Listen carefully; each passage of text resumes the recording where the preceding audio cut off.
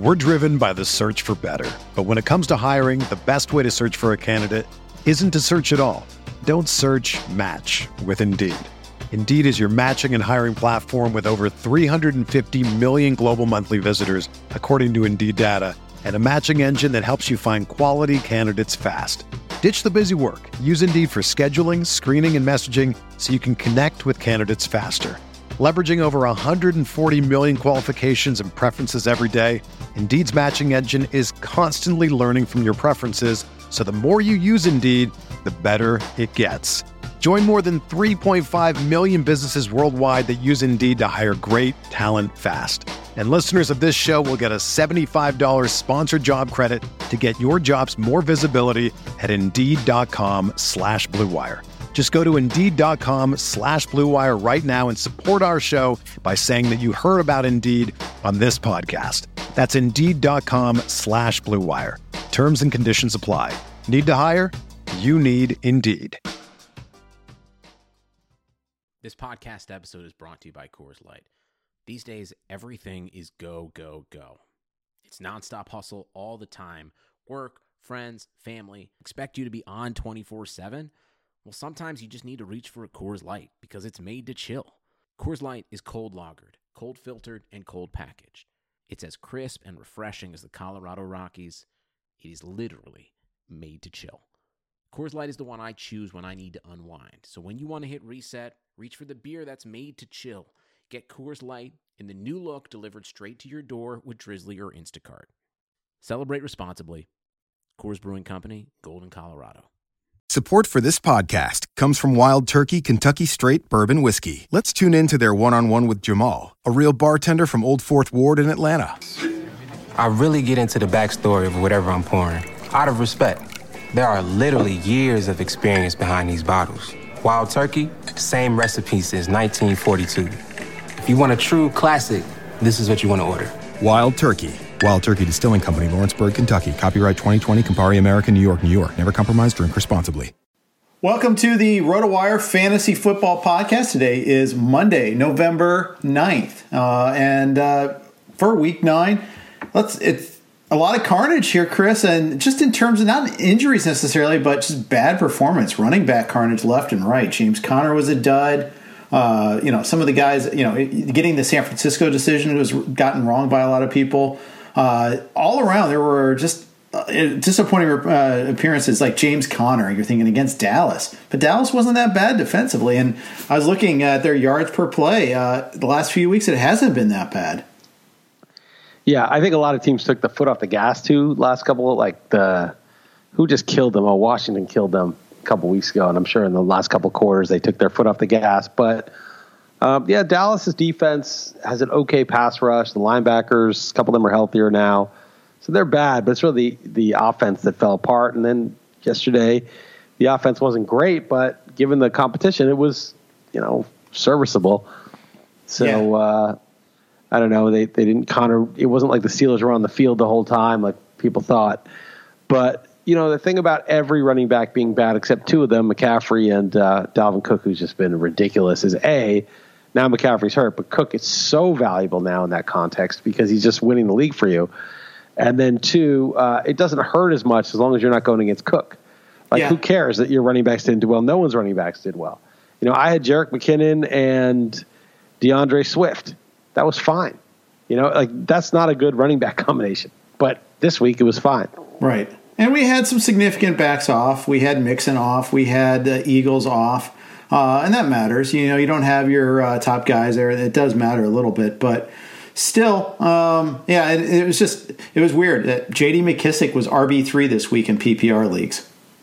Yeah, it's pretty strange. Aaron Jones didn't do much in a blowout, and Kamara didn't do much in a blowout. Right. And Derrick Henry didn't do much. All the key guys. And then, Chubb, Mixon, and Sanders were all hurt heading into the bye. So who knows if they would have played. They're not been a bye, but right. Three guys that.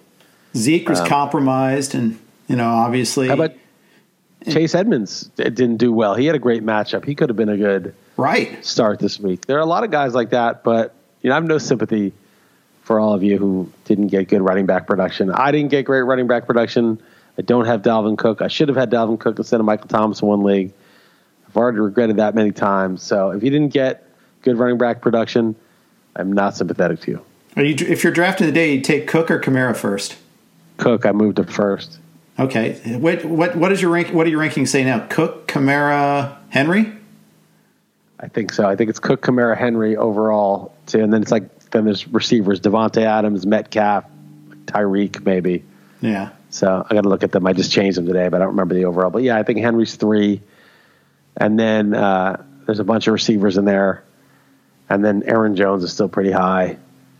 And McCaffrey was all the way up the top actually before the injury. I was like, he's at top. He had a monster game and he was back, and now I moved him down to 45th because who knows?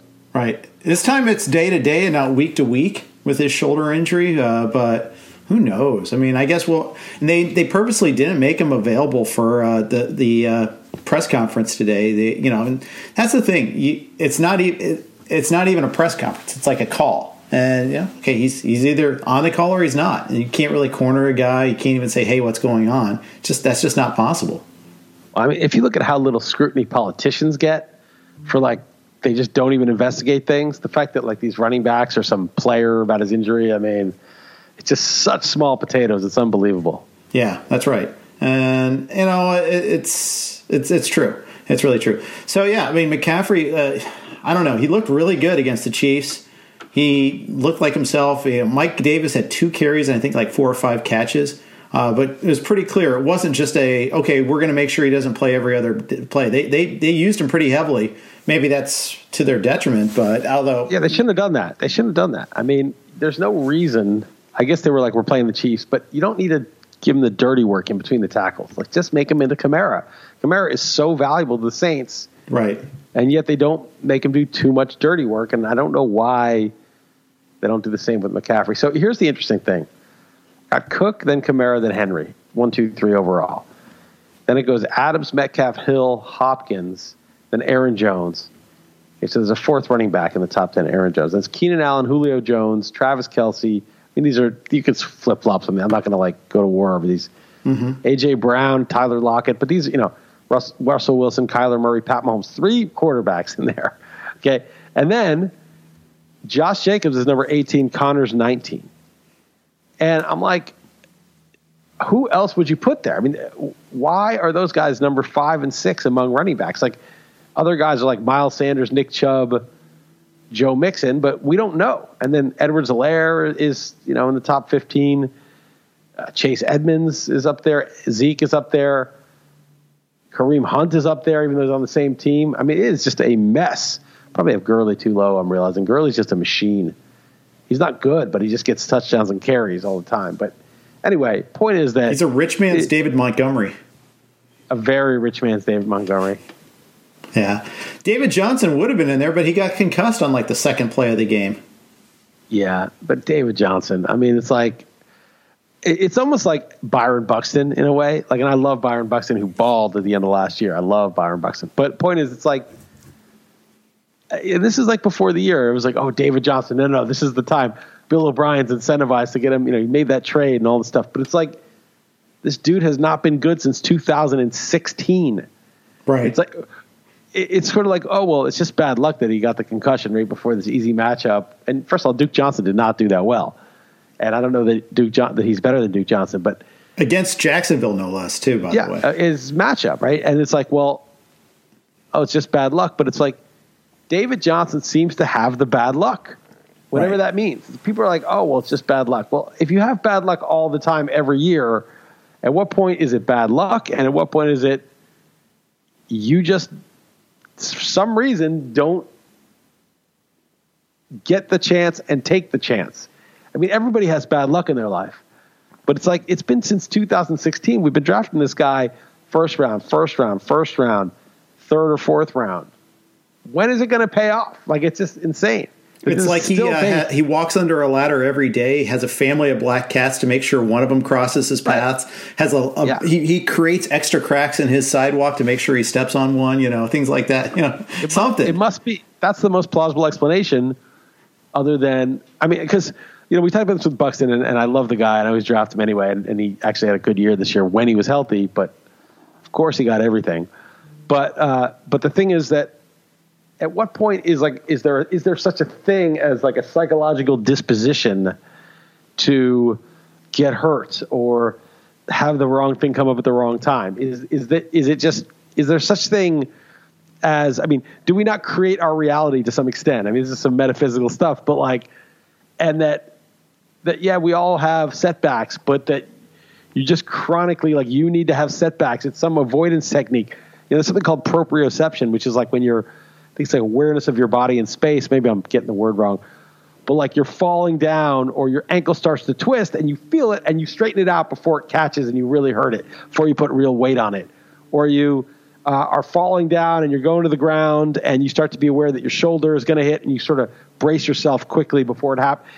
There's different levels of just, some guys just go down and crunch all the weight on the joint and it's shattered. And some guy seems to wriggle out of it and has the body control. You see it on catches. You see it all the time. Right. And I wonder whether some of that is sort of like, you're like in this like zombie-like mode for a second when you're in the middle of catching a ball and you're not paying attention. Or some of these guys are so tuned in, they feel every ounce of everything going on around them and they do it. Now, again, people say, well, come on, you don't know this, and it's speculation. It is. But you wonder whether like the guys who really are determined to be the greatest of all time and to meet, the bell every single time, don't have some extra skill involved in, and some of it may be a psychological disposition, some of it may be just physical, but there's some skill involved in avoiding these things. Now, a concussion is a little bit, it's not really, you get clocked in the head. But just that with David Johnson, it's one thing after another, and you don't have to know the mechanism by which these things are happening. Like, you don't have to know, is it really a psychological thing or a physical thing or whatever, but you just think after a while, dude, every single year something happens to this guy. Maybe it's just a series, as you said, of black cats and cracks in the sidewalk and, breaking mirrors, but it's just like avoid. Maybe, maybe 2021, I'm sure it'll be his lucky year. Yeah, I think that will be disabused of that notion next year in drafts. We'll see. But you're right. You mentioned Josh Jacobs is like running back 5. And I watched a lot, pretty much every snap of that Raiders-Chargers game. And Jacobs just looked okay. He loses entire series to Devontae Booker now. And Booker looks pretty good, like he shot out of a cannon. It's that classic second-string running back theory that, he's ready for that change of pace, and he's the guy that looks better, but you put him in the starting role, and he probably wouldn't look that great. Yeah, it's just it's a wasteland after 5, and you're like, okay, well, come on, Josh Jacobs is getting spell drag, doesn't catch passes. Would you take CEH over Jacobs? Maybe. No, but CEH is getting 5 carries a game. That's what I mean. Jacobs gets 20 carries a game. I mean, and he gets a couple of catches. He gets some time. I mean, I just feel like James Conner, Josh Jacobs, that's your running back 5 and 6. And it's terrible. Now, when Miles Sanders, if he comes back healthy, and Mixon and Chubb come back, that may be, they may supplant those guys. But you got to go with the Pianowski, especially with running backs. You got to go with the Pianowski doctrine, which is, let's see them come back first before we start putting them in the top 7. Yeah, I'd agree with that. And Jacobs the week before had 32 carries, so that might have been a conscious decision by the Raiders to limit him. Jacobs had an illness in practice missed a practice last week due to illness. He said his knee was sore. He's been on the question, he's had some limited practices throughout the season, so that might be something to deal with that too. But still, that affects his performance. It's still there. You can't. It's an explainer, not a reason to wish it away. Right. James Robinson, I think, is number 9 in my list right now. He could be higher. He could easily be higher. I could see it. He gets the work. That's one thing. The work. I know. And Todd Gurley's up to like 10. I mean, Todd Gurley is a workhorse, man. Yeah. Yeah, I get it.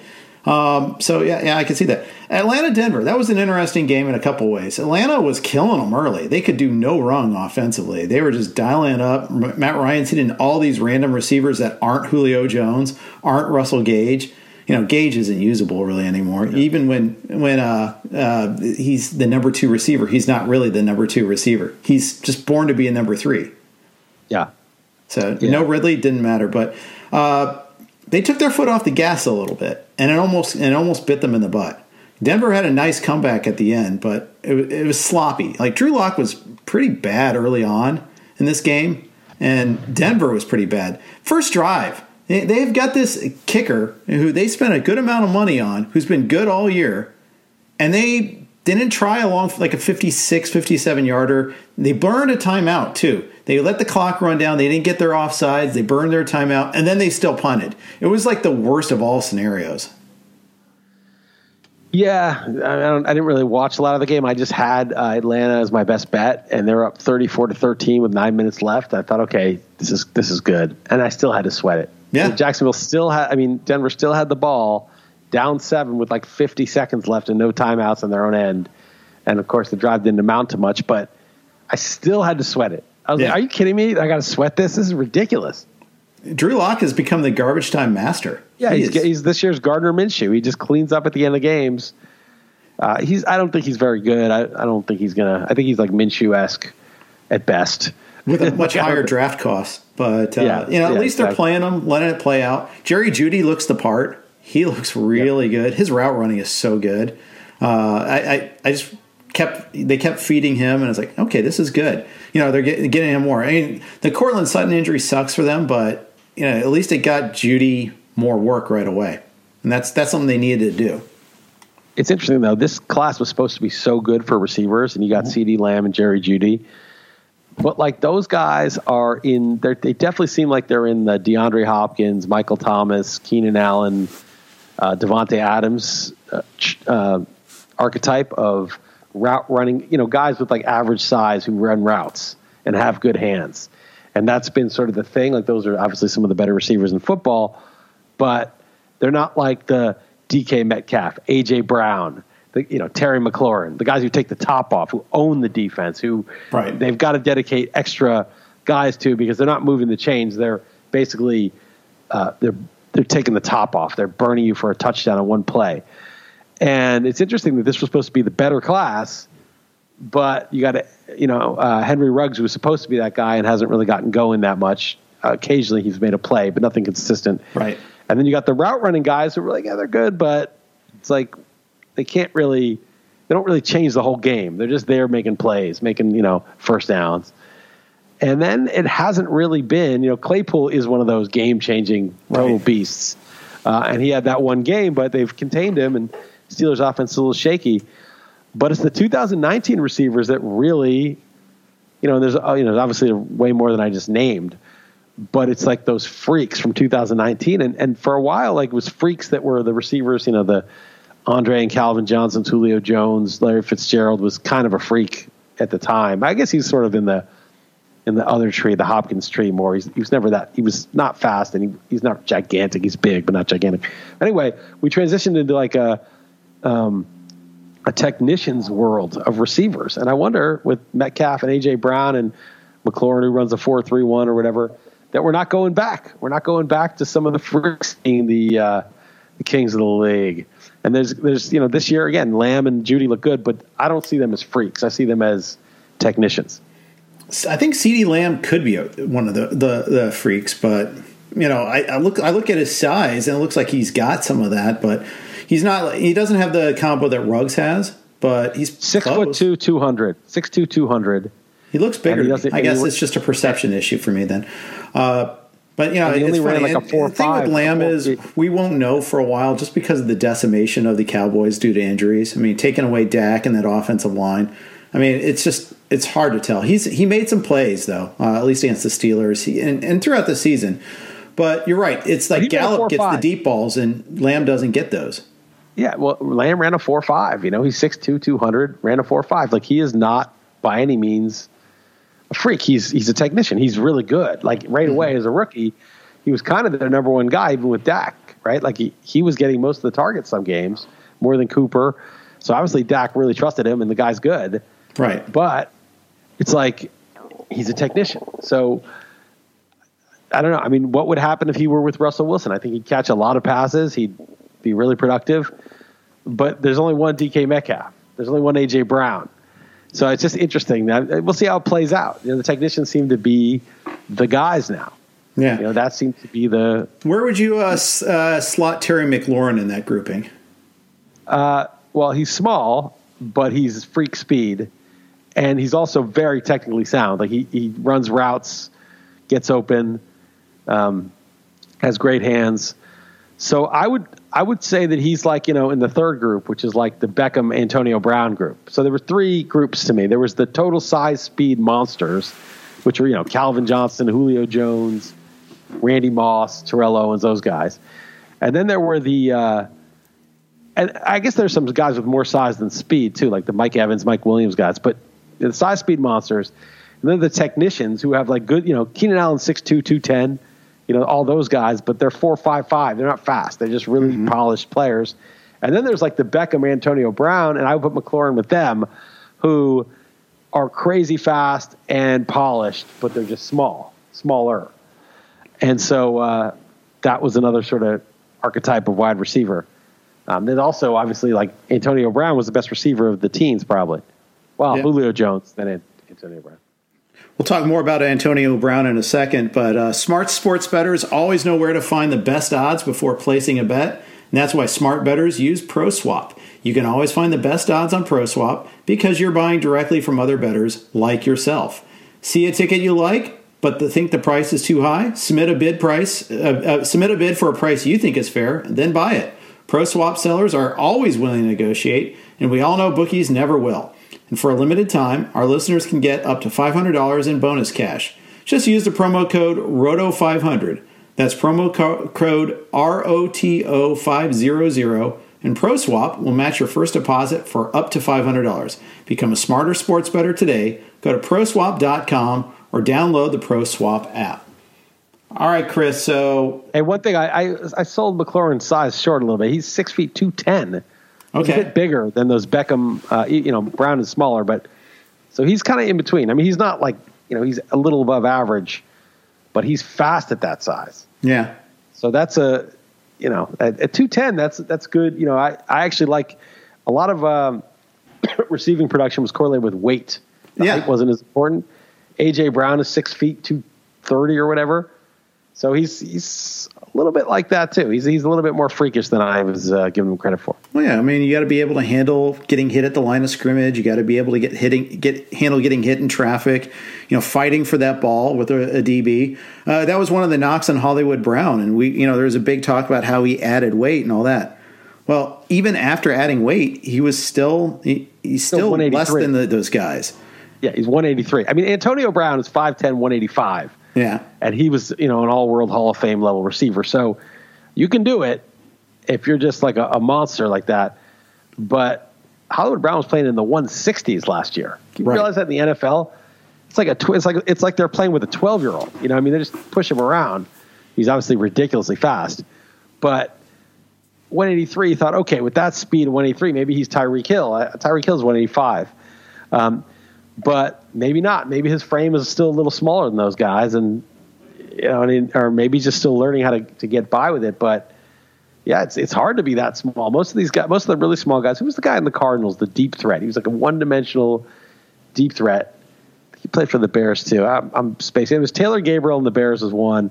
But there was a guy that was crazy fast on the Cardinals. He was just a one-dimensional deep guy. Someone will let us know on Twitter or whatever. But. Right. The guy was like 165, and people would draft him like, "Oh, I'm going to draft this guy." Like, why? The Raiders had guys like that coming out of their ears for years. Yeah, but you can't draft a guy who's 165. You just can't do it. It's not going to. He can't possibly get targets. He can't possibly hold up. He's got one thing he can do, and that's it. Yeah, so I kind of liked getting Hollywood Brown a lot this year, and I've been wrong on that one. But the Brown I want to talk about, though, is Antonio Brown and the Bucks. They looked awful last night. Brady looked awful. They forced the ball to Brown a lot. Brown did not look up to speed. It didn't look like he had the offense. At least one of the interceptions for Brady was actually Brown's fault. It was stop and go at the end of the first half, and he stopped his route. And it looked like an arm punt instead during the 2-minute drill, which always is fun. Yeah, it's funny though because, and probably if Antonio Brown's brand new and Brady obviously is Tom Brady. We always assume when the receiver stops his route and they show the replay, oh, he screwed up. Like, he's supposed to keep going. What if Brady was like, what if the route was sort of like, check out the coverage and read it, and if you stop, I'll hit you on a back shoulder. And if he bites, I'll go. We don't really know. Like that was him. Could have been. I just think it's funny how they're always like just concluding, oh, he stopped his route. He must have stopped his route for a reason. Like he must have seen something and thought maybe to adjust it. In any event, I was sort of thinking, like, because that game was so bad and Brown ostensibly didn't have a good game, as you said, that he could be like a scapegoat. Like they could be like, this team was 6-2. We're just killing teams. And then you bring in this troublemaker and now like this team's undisciplined. Just watch out for that. Like if another game, or, if it goes bad, people start griping. Oh yeah. And then who knows? That was on my timeline for sure. I had people saying he messed with the team's chemistry, blah, blah, blah. Yeah, exactly. Yeah. And it's just correlation, whether it's causation or not. At a certain point, people would be like, it was going fine until they brought him in. Right. Brown had 5 targets. Mike Evans actually had 6. So there was some, it just felt like Brown might have been getting more, but it was interesting. Bruce Arians actually threw Brady under the bus today in his press conference, said that he missed Evans a couple of times.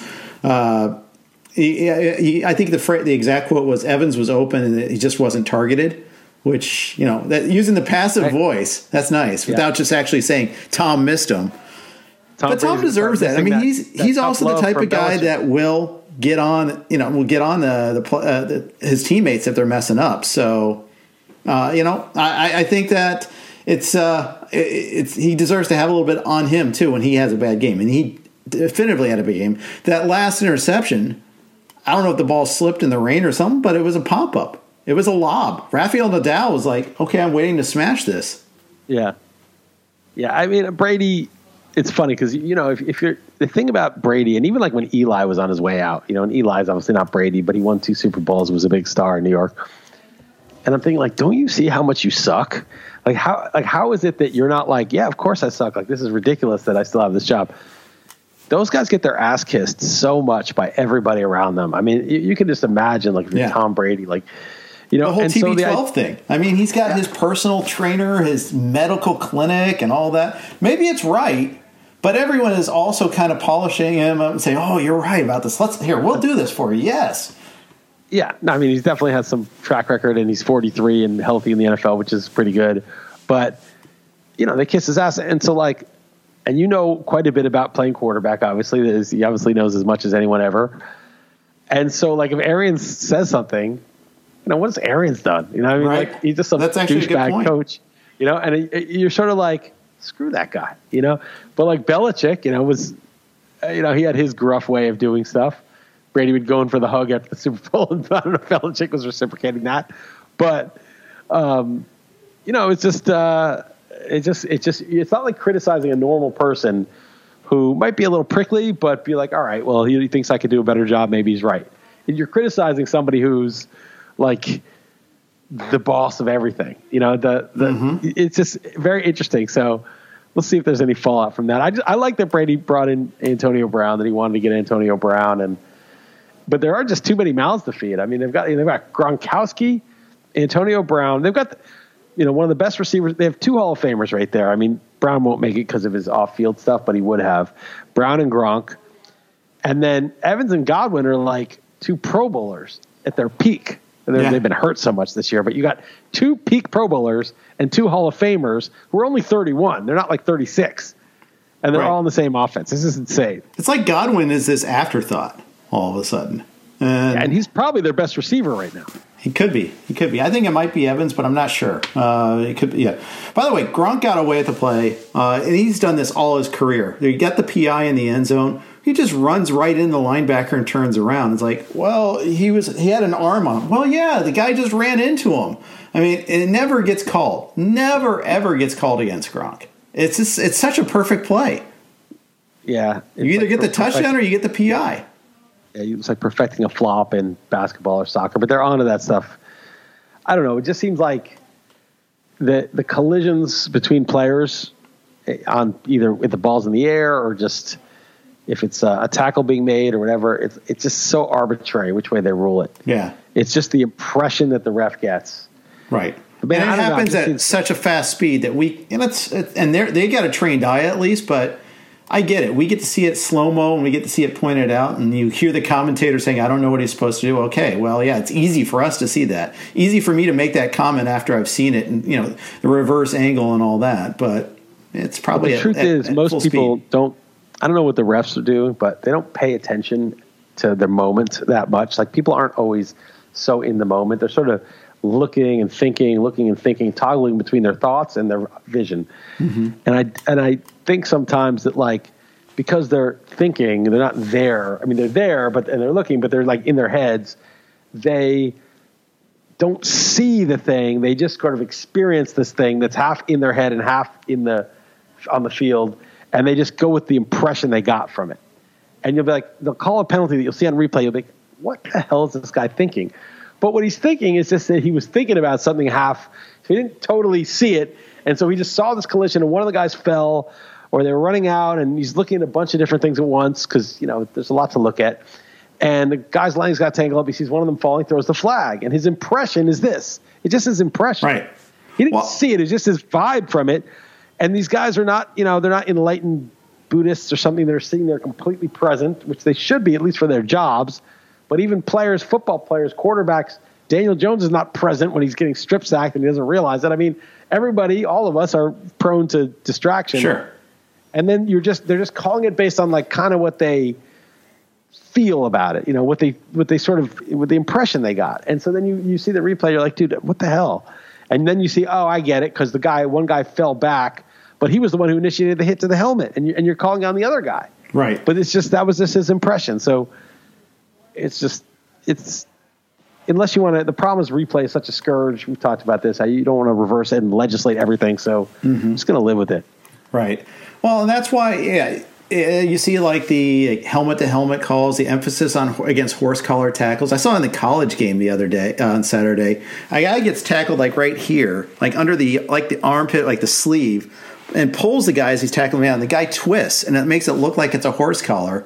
And so, of course, they call it. It's like, no, what did you saw the twist. You didn't see the actual horse collar. And so, protect the player. Oh, yes, we got to do that. I get it. I get why we have these, we're protecting players. We saw the emphasis on concussions and helmet to helmets. You want to try to get that out of the game. But in the zealotry to do so, they're inserting themselves in the game where it doesn't need to be done. And I guess that's the price we have to pay for it if we want that. But you have to ask, is it worth it?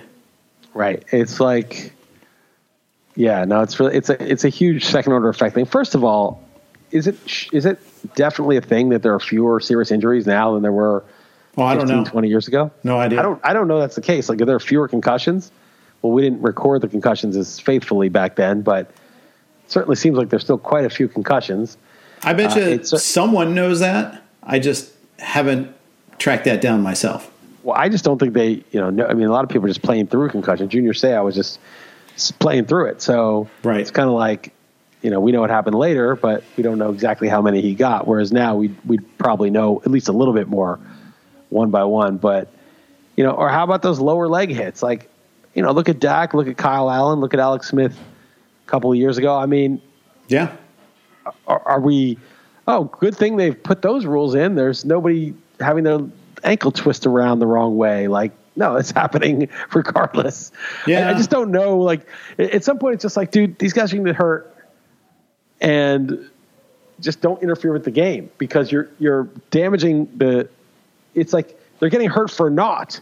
If the game is just a referee fest, then what are they even doing? Why are they even risking all the injuries? At least, like, if they get hurt and it's a great sport because the refs aren't overly ref showing it, then at least they got hurt for a reason, for the glory of this amazing game. But yeah, well, I think also as the game gets bigger, stronger, faster, through biology and chemistry both, the speed of those collisions are increasing, and of course you're going to have more damage as part of that. I think that's just one of the things that we have. Skulls haven't gotten thicker. Skulls haven't gotten thicker at the same proportion that muscles have gotten bigger, and people have gotten faster. Ankle ligaments can only take so much. I mean, and you're putting a lot of stress on it anyhow for being this fast and this big and this strong, and then you add somebody else's to it there. I mean, I saw a play in the Florida-Georgia game where on a touchdown play, this tight end makes a great play, got his leg twisted under him, and it's just like a ruptured ankle, and you're just like, ugh. I sometimes think that the speed of the game contributes to that sometimes. And, of course, CBS showed the replay like 7 times of the injury. Like, God, enough already. This is getting Tim Krumrie-esque. Yeah, yeah. It's injury porn is what they it really is sometimes. But it's terrible. Before we move on, we've got one more note to share. Football is back, and new customers at BetMGM Sports can kick Week 10 off with a 100% deposit match up to $500. Simply sign up and make a deposit with the bonus code ROTOWIRE to take advantage of this offer. There's never been a better time to get in on the action at BetMGM with parlay bonus payouts, live betting, daily boosted odds specials, and much more. Don't let 1 minute of the NFL season pass you by. Download the BetMGM app today or go to BetMGM.com and use bonus code ROTOWIRE to double your betting bankroll with a 100 deposit match, up to $500. Must be 21 or older and physically located in Colorado, Indiana, New Jersey, Nevada, or West Virginia. Please gamble responsibly. Gambling problem? Call 1-800-522-4700 in Colorado and Nevada, 1-800-GAMBLER in New Jersey and West Virginia, or 1-800-9-WITH-IT in Indiana. Promotional offer not available in Nevada. Chris and Jeff here. We are talking about Week 9 and all that happened there. And a couple other things, Chris. The Bills-Seahawks game. Fun game. A lot of scoring. The Bills just could do no wrong in the first half. They were just dialing up whatever pass play they wanted to do. They didn't even bother running. And why should they? The Seahawks they were terrible. Terrible in coverage, terrible in tackling, too. Yeah, did you see Greg Ambrose's tweet where it was a Gil Brandt tweet that he retweeted where the Seahawks are averaging 360 yards passing allowed per game? 360. And it's historic, yeah. I mean, yeah, there's nobody that does close. That. Yeah, the next highest is like 320 or 310. I mean, it's so out there. And, Cam Newton went for 390 against them. Right. So it's like everybody's going crazy against them. And Josh Allen went for 414. And it could have been more. If they needed it, he could have dialed up more. They were trying to slow the game down in the second half. So, and Pete Carroll was like, we had all these, all this preparedness for their run game, and they just didn't run. They just threw. And it's like, well, yeah, but that's because you didn't guard the pass. They would have loved to play into your run defense if you stopped the pass. That you could have used that, but you can't just not stop something and then be mad that, but we're so prepared for their running game. Well, yeah, but it doesn't work like that. It's like the French having the Maginot Line and couldn't expect the Germans to go around. Wait, are we making World War II references? Okay, topical. It's too soon, Joe. Too soon. And it's such a good team that has such a glaring flaw. The other problem yesterday was Russell Wilson was getting beat up. Really beat up. He got hit 16 times in this one. And, yeah, he had 4 turnovers, 2 unfumbles, 2 interceptions. He was scrambling a lot, not like a design scramble, just a running for his life sort of thing. Reminded me of a couple of years ago when the offensive line was that bad. And part of it is they had no Chris Carson, no Carlos Hyde. They didn't have really any sort of running game. 2 offensive linemen got hurt on one play in the third quarter. That didn't help. It shows. As much as we love the passing game, we're like, let Russell cook and all that. Kind of helps to still have a running game to keep everybody off balance a little bit. Oh, the Giants game was such an illustration of that. Like Gallman and Morris are running well, and it wasn't a great game for the offense, but it was just like it was managed. They could sustain a drive. They could get some first downs. There weren't just 3 and outs, and then the defense is on the field. People who don't there's the running backs don't matter, which is I think ridiculous, but even more ridiculous is running game doesn't matter, right? So that's the even stronger claim. Running backs don't matter is a extremist view, but running game doesn't matter is a fanatical view. Right. I think obviously the running game matters. If you're gashing teams for 5 and 6 yards, it just puts you in such a good spot. It beats them up, keeps their defense on the field, keeps the clock churning, and it's effective. And if you're Seattle and you have your key guys out and Russell Wilson took some hits yesterday. I mean, it wasn't just slide to a stop, run out of bounds. He was getting popped, and that affects pretty much everybody. I mean, if you're a defense, one of the reasons those mobile quarterbacks have been killing is that they wear out your defense, break them on the 3rd and long, and then slide. You don't even get to pop them at the end. Right. I mean, that's deprive them of the satisfaction. And when they start getting popped a bunch, it's just a little bit harder to focus calmly and make the plays. A good quarterback can take a hit, get back up and make a play, but take 4 or 5 hits in a quarter, good hits.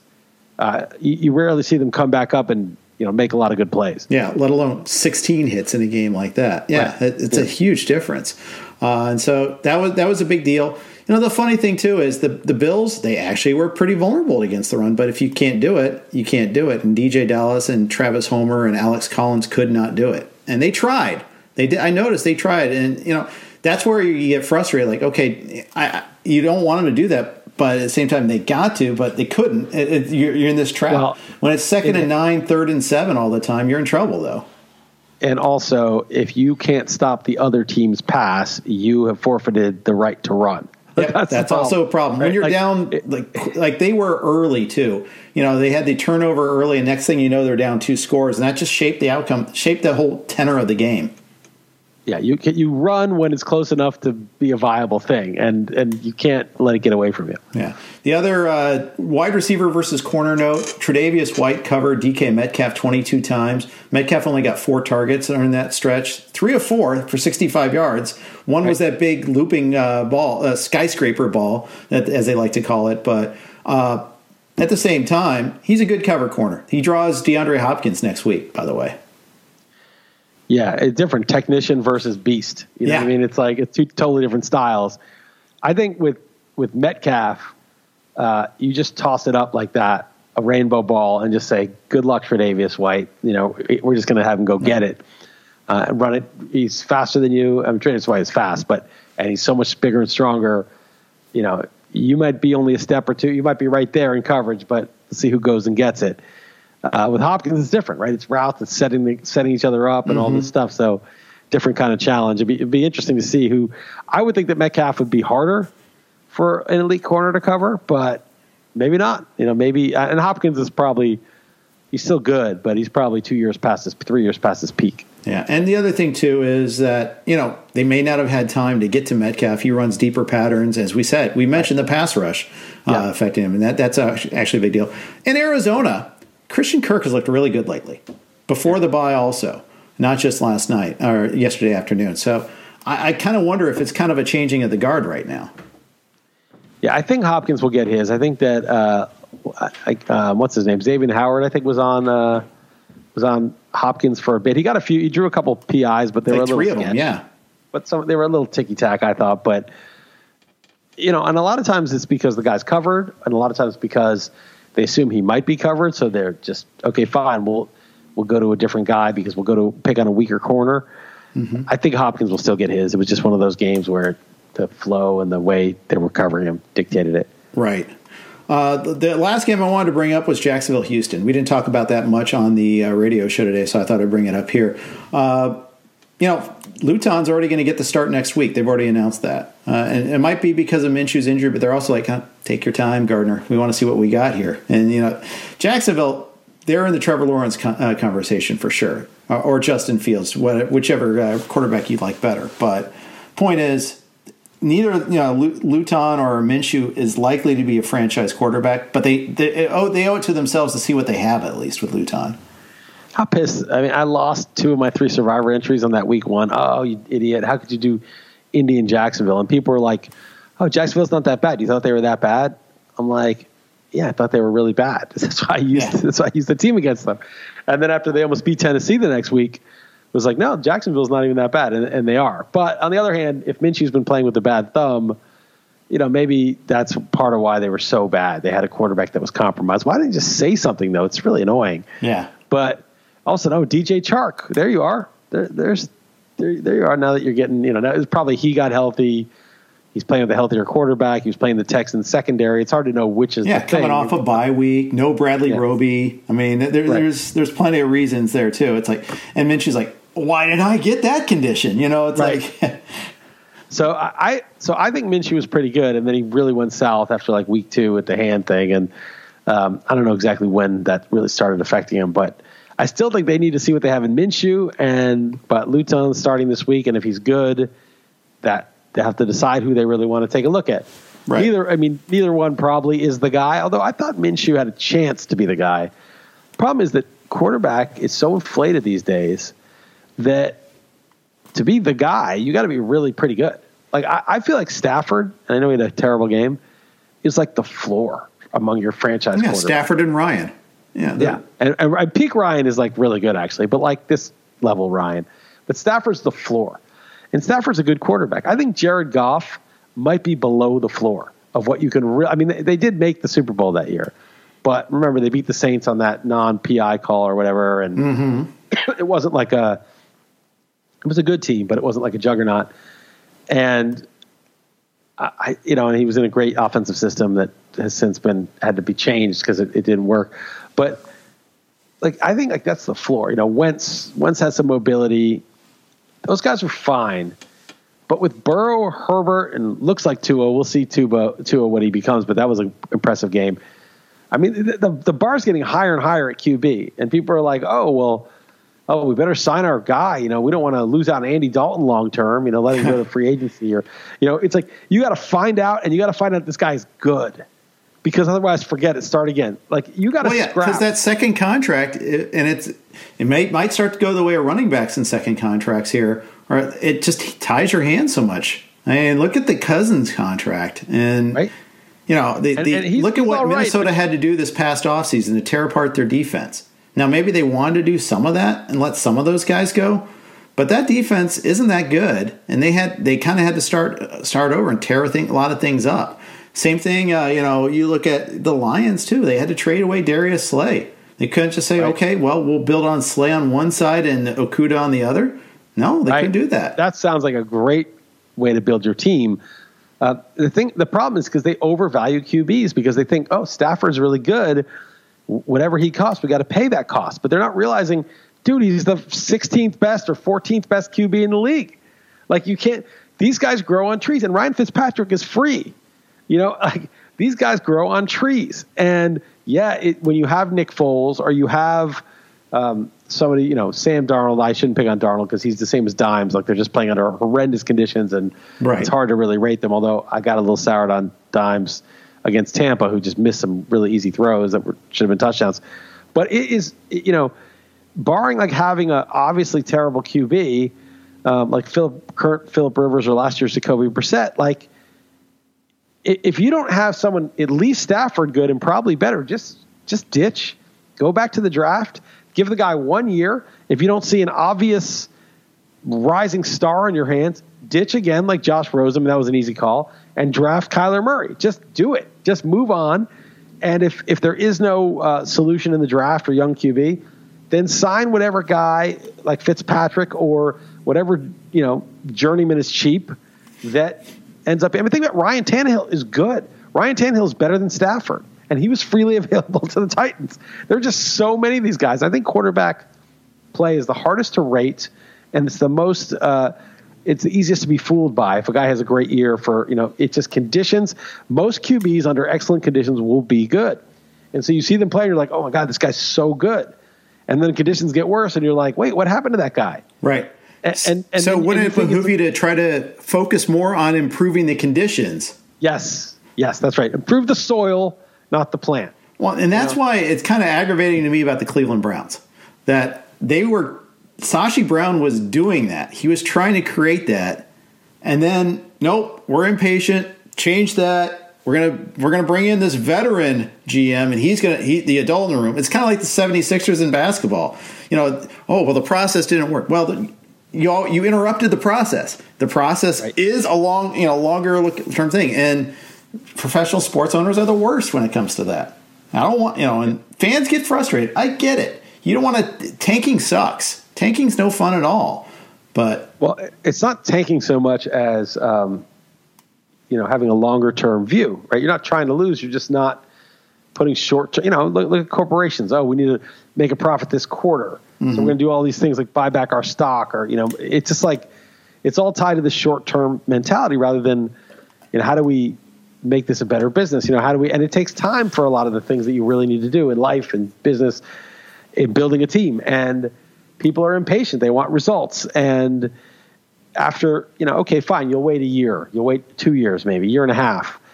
But, there's some variance and luck also in these things. So it doesn't work out a couple of players. And then you're like, who is this dork with a spreadsheet telling me to wait 2 years? My team has sucked and there's no results. How do I know that he knows what he's doing? You start to doubt. And so the thing is, like, if you're going to go that way, you have to buy in seriously. You can't just be persuaded before it starts. You got to hold on to the stock when it goes down so that it can go up. But if you don't have conviction, you're going to sell at the low, and you're going to do what the Sixers or the Browns did and just blow it up halfway through before the soil's fixed, and you're just going to try to just get, transplant some stuff from somewhere else, and it's just going to be a disaster like it's been for at least the Browns. So, yeah, it's just it's hard to be patient. You need conviction. And, but a lot of these guys preaching process are full of it too, though. It's like, just because I say the word process doesn't, Right. Yeah. Just because I use the word analytics doesn't mean I know how to use them. Right. Yeah. It's like when I was using this analogy, you call customer service, like, yeah, this is totally unfair. I'm getting ripped off. I need a refund. They're like, sir, it's company policy. Policy is like process. Company process. It's company process that you don't get a refund. Well, I know it's company process, but I'm saying I deserve a refund. No, you don't understand. It's policy. It's policy. That's what process sounds like to these owners. Win some damn games, dude. I don't care about your process. Give me some results. I got, and so it's, you got to have a real buy-in. Yeah. All right. And the Browns story might not be done. I mean, they're 5-3, but neither you or I think that Baker Mayfield's any good, and that's kind of a problem. But that's the sort of thing. And we'll see, by the way, one of the things, the stories we'll be following this week is his COVID IR status. Now, I don't think he tested positive himself. I think he's on the Matthew Stafford path, but it's frustrating that we saw that, Stafford didn't play all that well this week, and part of it is he didn't have any practice time. Yeah, it's not getting COVID. It's being put on the COVID list causes interceptions. That's the worry. And that will never happen to Mayfield, though. That could never. Well, we can't even imagine that happening to Mayfield. I can't. It'll cause him to have completions, but who knows? Maybe. So, one thing that Andy Dalton proved is, so if you're at home and you think, oh, I'm worried about catching COVID, maybe I'll concuss myself, because there's no way you could be concussed and get COVID. Nope. Don't try that. It's not a preventative measure. Yep. You added that chapter to your concussion theory book that you've been working. I crossed over. My epidemiology and concussion theory work is now merging into the same thing. It's amazing. It's the grand unification. Your skill sets evolve every day. Quantum physics and relativity merging into one unified branch. Mind blown. Is that what you're working on for East Coast offense this week, or is there something else? I'm going to deliver the paper, and it's going to change everything. I was going to write about I can't remember the word I was going to use, but anyway, the fallacy of thinking that since things are usually a certain way, that assuming that if a case is something that, assuming that because things are in general a certain way, that specifically a new thing that falls into that category is also a certain way.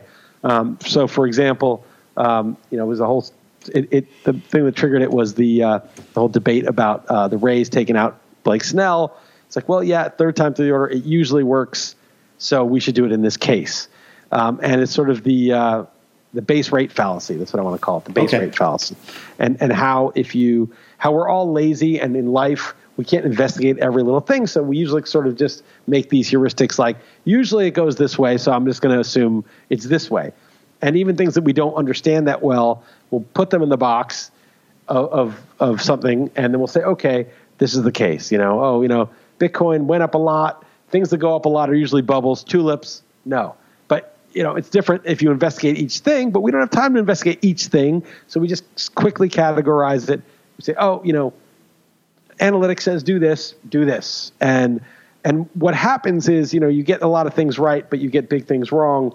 And how to really get paid off sometimes is really the key element is curiosity. Because your curiosity is going to get you to dive into some of these weird rabbit holes that other people dismiss because they're betting the base rate, but that this is different. That this time, everyone's like, oh, yeah, right, this time is different. Sure. Mm-hmm. But this time is different because you've actually done the very deep dive to see the difference, but on the surface, it looks the same as everything else. It's the Jose Bautista example. He's hit, a bunch of home runs in April or the first couple weeks of April. Don't pick him up. He'll regress. But somebody who was paying close attention would be like, I don't know, this seems kind of real. And then they get paid off in this 54 home run season. Yeah, not only that, but then multiple seasons afterward. And actually the Jays did that. Well, usually they don't pay a guy off a career year, but we're going to do it here. And it actually worked. Right. So they saw something that other people that from the surface looked ridiculous, but if you look deeper into things, the things that look the same might not be the same. Yeah, and then we always try to say, okay, he's the next Jose Bautista, and and that doesn't always work. Well, there's also the everything's an exception fallacy. You know what I mean? Like the fallacy of I can spot the exception. So that's the more common fallacy among the average person. But in our stat-driven world, it's like, oh, you dare not make that mistake. Oh, I can't spot break. Everyone gets too wise to the base rate. We get wise to the base rate, and it's the whole thing of like, oh, Cunha's a rookie, you're not going to bet him. Look, Vlad Guerrero failed, or vice versa. But the idea that like, oh, we're so wise to the base rate now, we're savvy. Savvy people are those who are wise to the base rate. Mm-hmm. Novices are people who will say, no, I don't think I think this guy's different. And normally the savvy people laugh at that guy and are right, and they're like, you fell for that shiny new toy thing.